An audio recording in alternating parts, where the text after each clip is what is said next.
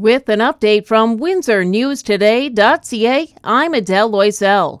Prime Minister Justin Trudeau will meet with European leaders today to talk about what more can be done to help Ukraine.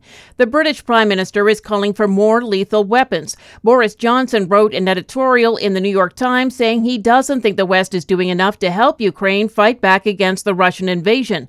Trudeau will then head to Latvia, where he'll meet with the head of NATO before heading to Germany.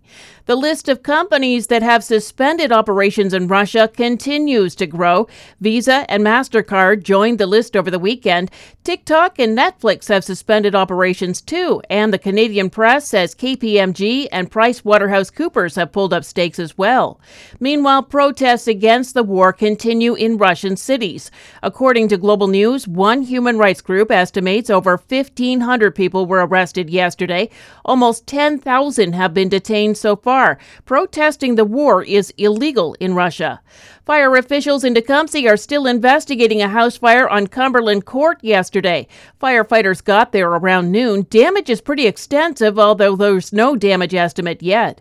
The health unit is offering more vaccines at its clinics, including the one at Devonshire Mall.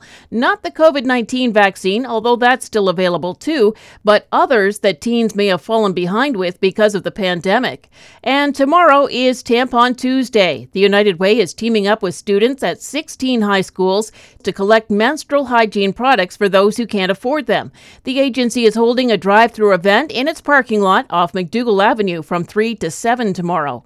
The Spitfires scored a 6-4 win over the Knights in the OHL, while Amherstburg beat Wallaceburg in Junior C hockey 8-2. In NBA action, Cleveland beat the Raptors 104-96, and men's college basketball, Michigan beat Ohio State 75-69, while Michigan State beat Maryland 77-67, and both of those teams qualify now for the Big Ten tournament later this week.